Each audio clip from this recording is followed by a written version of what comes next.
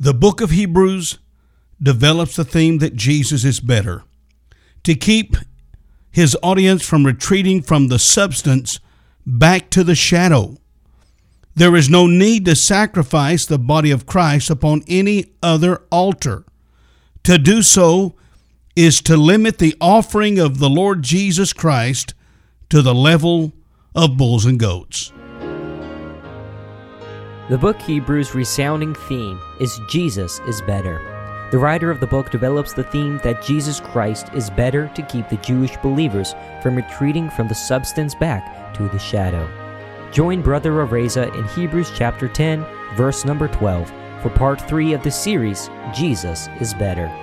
Therefore we ought to give the more earnest heed to the things which we have heard, lest at any time we should let them slip. For if the word spoken by angels was steadfast, and every transgression and disobedience received a just recompense of reward, how shall we escape if we neglect so great salvation, which at the first began to be spoken by the Lord, and was confirmed unto us by them that heard him, God also bearing them witness both with signs and wonders, and with divers miracles and gifts of the Holy Ghost, according to his own will. Hello friends, this is Evangelist Oliver Areza, reminding you that someone is praying for you. And it looks like we will be able to wrap up this broadcast this week and next week. I am so glad that you have chosen to be with us. It's been an honor to have you with us. You know, the book of Hebrews teaches us how the Son of God became the Son of Man, so that the sons of men could become the sons of God through faith in the God-man, the Lord Jesus Christ. We're going to be going through a couple of passages in the Scriptures that really, it just kind of shows us that when this man, Jesus, the God-man, enters the scene, how really things take a drastic change. Amen? And just things begin to change in a very amazing way. The Bible says in Hebrews chapter 7, verse number 24, but this man, because he continueth ever, hath an unchangeable priesthood, wherefore he is able also to save them to the uttermost that come unto God by him, seeing he ever liveth to make intercession for them. For such an high priest became us, who is holy, harmless, undefiled, separate from sinners, and made higher than the heavens, who needeth not daily as those high priests to offer up sacrifice, first for his own sins, and then for the people's, for this he did once when he offered himself up. You know, when the Lord Jesus Christ offered his life on the cross as our sacrifice, it was the once and for all offering that was needed. And if you're going to be a part of a religion or denomination that wants to sacrifice the body of Jesus Christ afresh and anew every week, then you are saying that Jesus was no better than the bulls and goats, lambs and doves and birds that were used as sacrifices in the Old Testament. Friend, Jesus Christ is the once and for all offering. Well, we are going to be looking at the book of Mark chapter 15 and verse number 39. We're going to look briefly at this man's, I'm talking about Jesus, the God-man. We're going to look at his testimony. But before we go to that passage, we're going to have a word of prayer, and then we're going to enjoy a beautiful number today, the Old Rugged Cross by the Heritage Quartet. Shall we pray? Father, we come now in the precious name of Jesus, and we ask now that you'll bless the reading and the preaching of your word. What a shame, dear God, when we'd put anything above your precious Son, Jesus, thinking that it's going to get us to heaven, whether it's baptismal, whether it's a communion, whether it's a church membership, whether it's good works. What an insult it must be, dear God, to you to think that we as sinful, wretched human beings could offer a few good works and they would they would suffice, they would be better than the sacrifice of Jesus Christ. Thank you for his testimony. We pray that you'll bless the reading and preaching of the scriptures to our hearts, for we ask it all in Jesus' name. Amen and amen. On a hill far away stood an old rugged cross, the emblem of suffering and shame. And I love that old cross, where the dearest and best for a world of lost sinners was slain. So I'll cherish the old rugged cross till my trophies at last I lay down. I will cling to the old rugged cross and exchange it someday for a crown.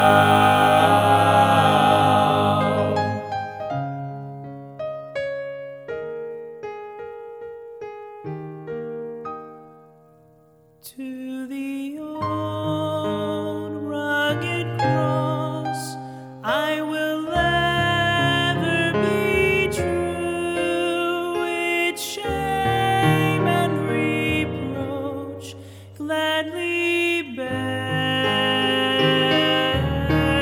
But then he'll call me someday to my home far away, where his glory forever I'll share. So I'll cherish the old rugged cross till my trophies at last I lay down. I will cling to the old rugged cross and exchange it someday for a crown. So I'll cherish the old rugged cross till my trophies at last I lay down. I will cling to the old rugged cross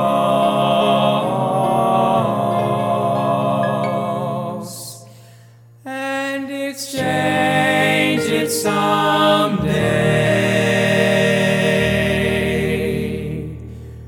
for a crown. Glorious crown. Now we are reading from these Bible verses people that were witnessing the very events that we look at history. They were eyewitnesses. They were seeing it. They were seeing it at that very moment. I mean, it was happening before them. And the Bible says in Mark 15 and verse number 39, and when the centurion which stood over against him saw that he, this is speaking of the Lord Jesus Christ when he was hanging on the cross, the Bible says that he cried out and gave up the ghost. He said, truly, this man was the Son of God. So I want to just look briefly for a little bit here about this man's testimony. Really, it's all summed up and sealed up in the words of an eyewitness, the centurion. Truly, this man was the Son of God.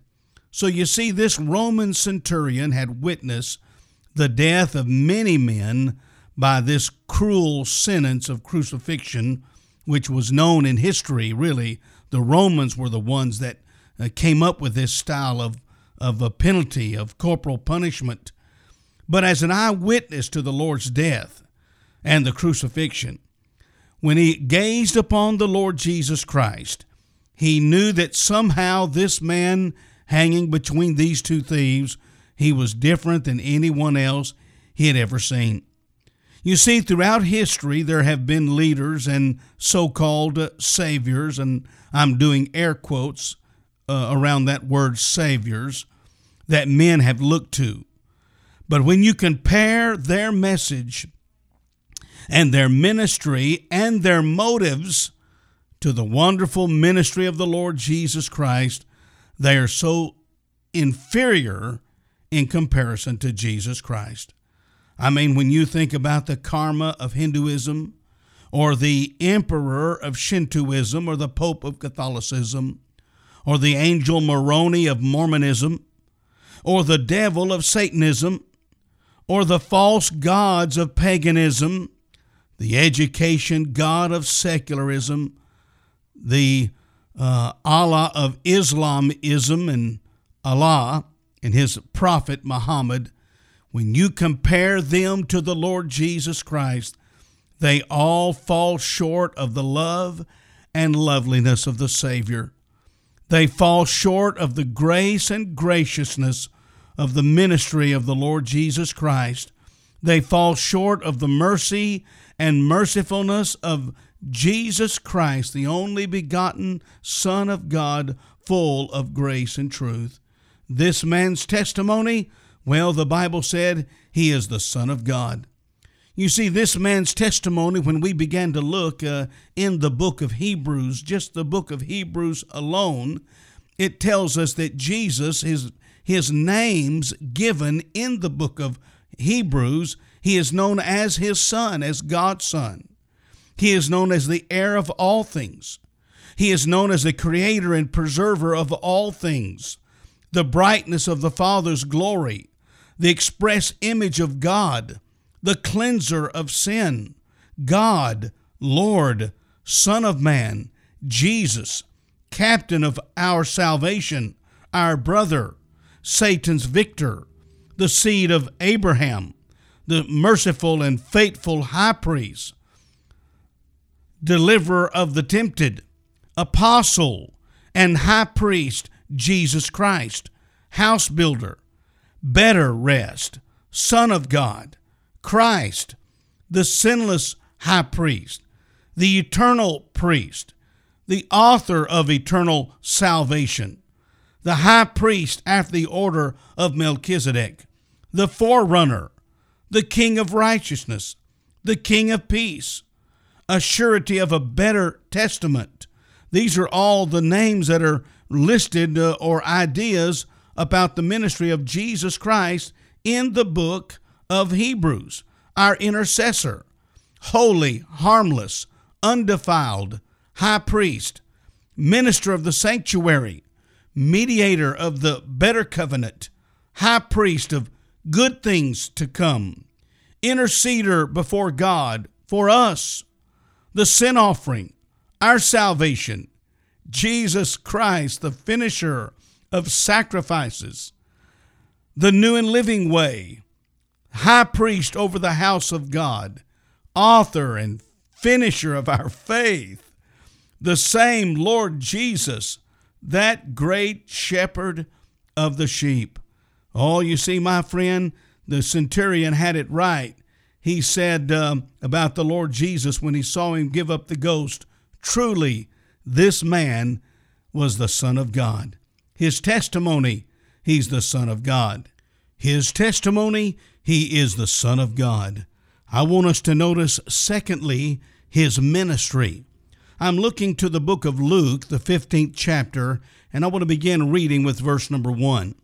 The Bible says, "Then one drew near unto him, all the publicans and sinners, for to hear him." So pretty much we're understanding Jesus has come to an area, and all of a sudden these publicans and sinners have come, they've drawn near to him to hear what he has to say. Verse number 2, "And the Pharisees and scribes murmured, saying," hey, look at these next two words, "This man receiveth sinners and eateth with them." Well, the religious crowd sure had a problem with Jesus. sitting among these sinners here. And friend, don't ever wonder whether he participated in their sin. He didn't. Amen. He delivered them from their sin. But just the point that the Pharisees and scribes were bent out of shape because he was receiveth sinners and eateth with them. And then he goes into this very well-known paragraph, this parable. He spake a parable unto them, saying, What man of you having 100 sheep, if he lose one of them, doth not leave the 99 in the wilderness, and go after that which is lost until he find it?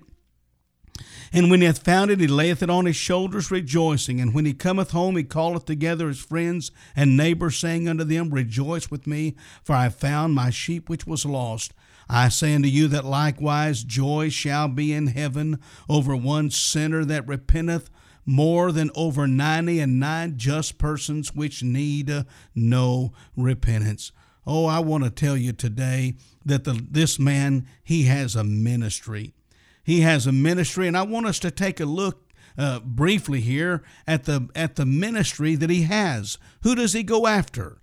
Who does he go after? Well, if you're able to, take your Bibles and look with me to the book of Matthew, and we're going to look at the 27th chapter, Matthew chapter number 27, and we're going to skip down to verse number 57.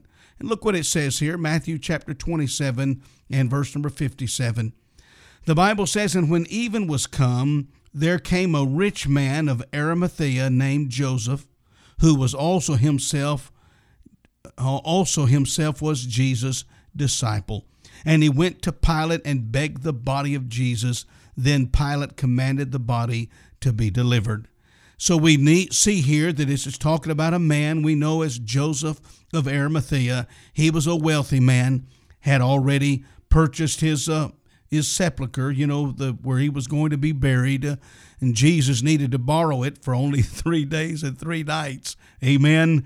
And but it says he was a disciple. He himself was a disciple of Jesus Christ.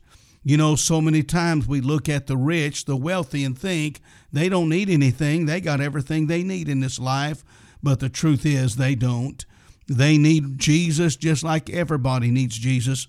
I remember on one of my first mission trips, I was flying to an Eastern Bloc country to do some short-term mission work. And I sat beside a lady who found out she was a Bulgarian doctor. And I remember they brought us our meal, our breakfast for the morning, and she was sitting right beside me. I was going to ask the Lord's blessing on my breakfast, and I said, Ma'am, it looks like we can't do anything but eat breakfast together. I said, I'm a preacher. I'd like to pray. Would you like to pray with me and ask God for blessings and thank Him for the breakfast? And she said, that'll be fine. Come to find out, she was a Bulgarian doctor. She was a very wealthy lady, international traveler.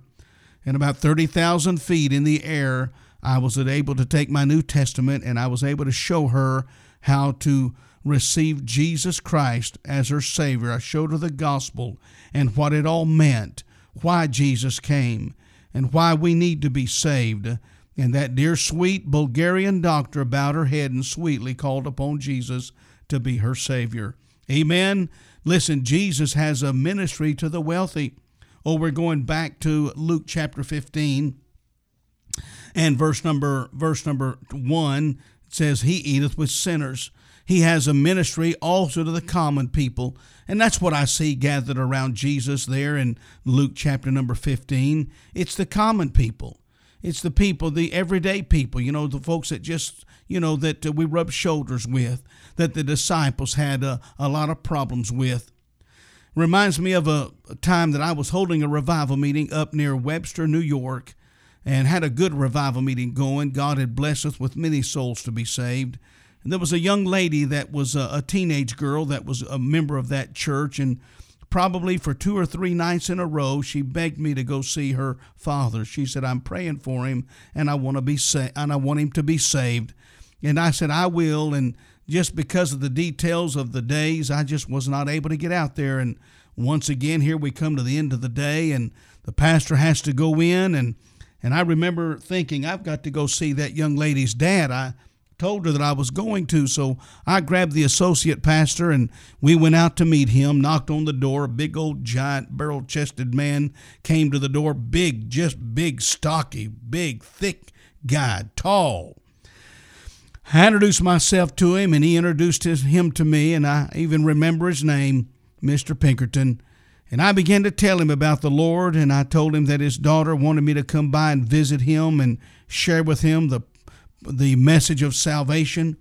And he opened up just immediately and he said, I've been watching religious TV, but I haven't been able to put it all together. Would you come in and talk to me about these things? And I and my partner went into his house and opened up my New Testament and began to show him the sweet, wonderful plan of salvation. I explained to him that all of us are sinners. We're all born that way. We can't do anything about that. We're sinners.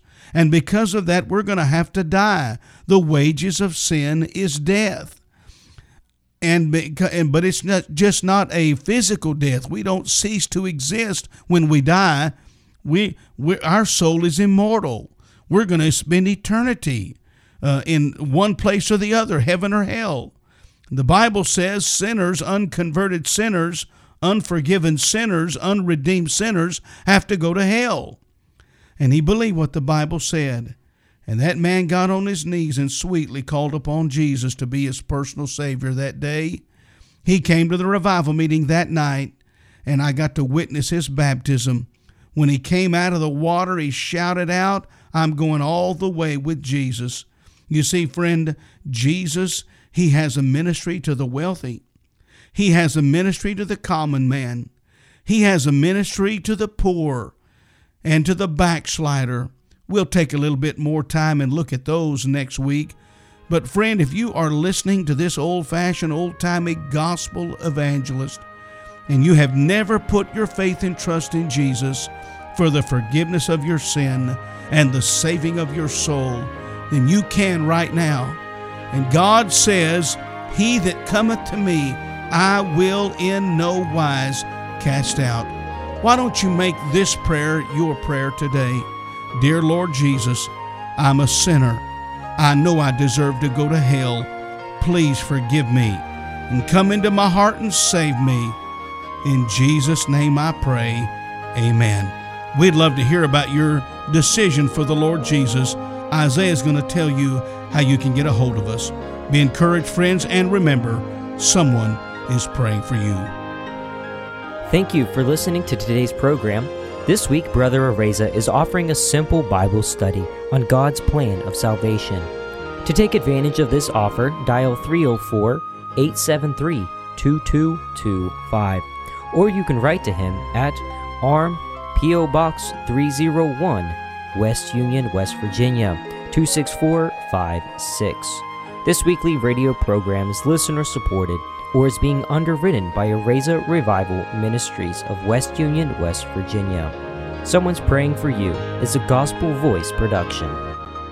Do the clouds round you gather in the midst of the storm? Is your ship tossed and battered? Are you weary and worn? Don't lose hope, someone's praying for you this very day, and peace be still, it's already on the way.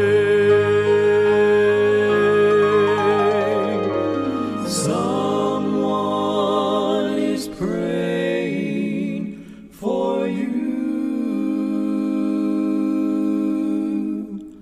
Someone is praying for you. So when it seems you're all alone and your heart would break in two, remember someone is praying for you.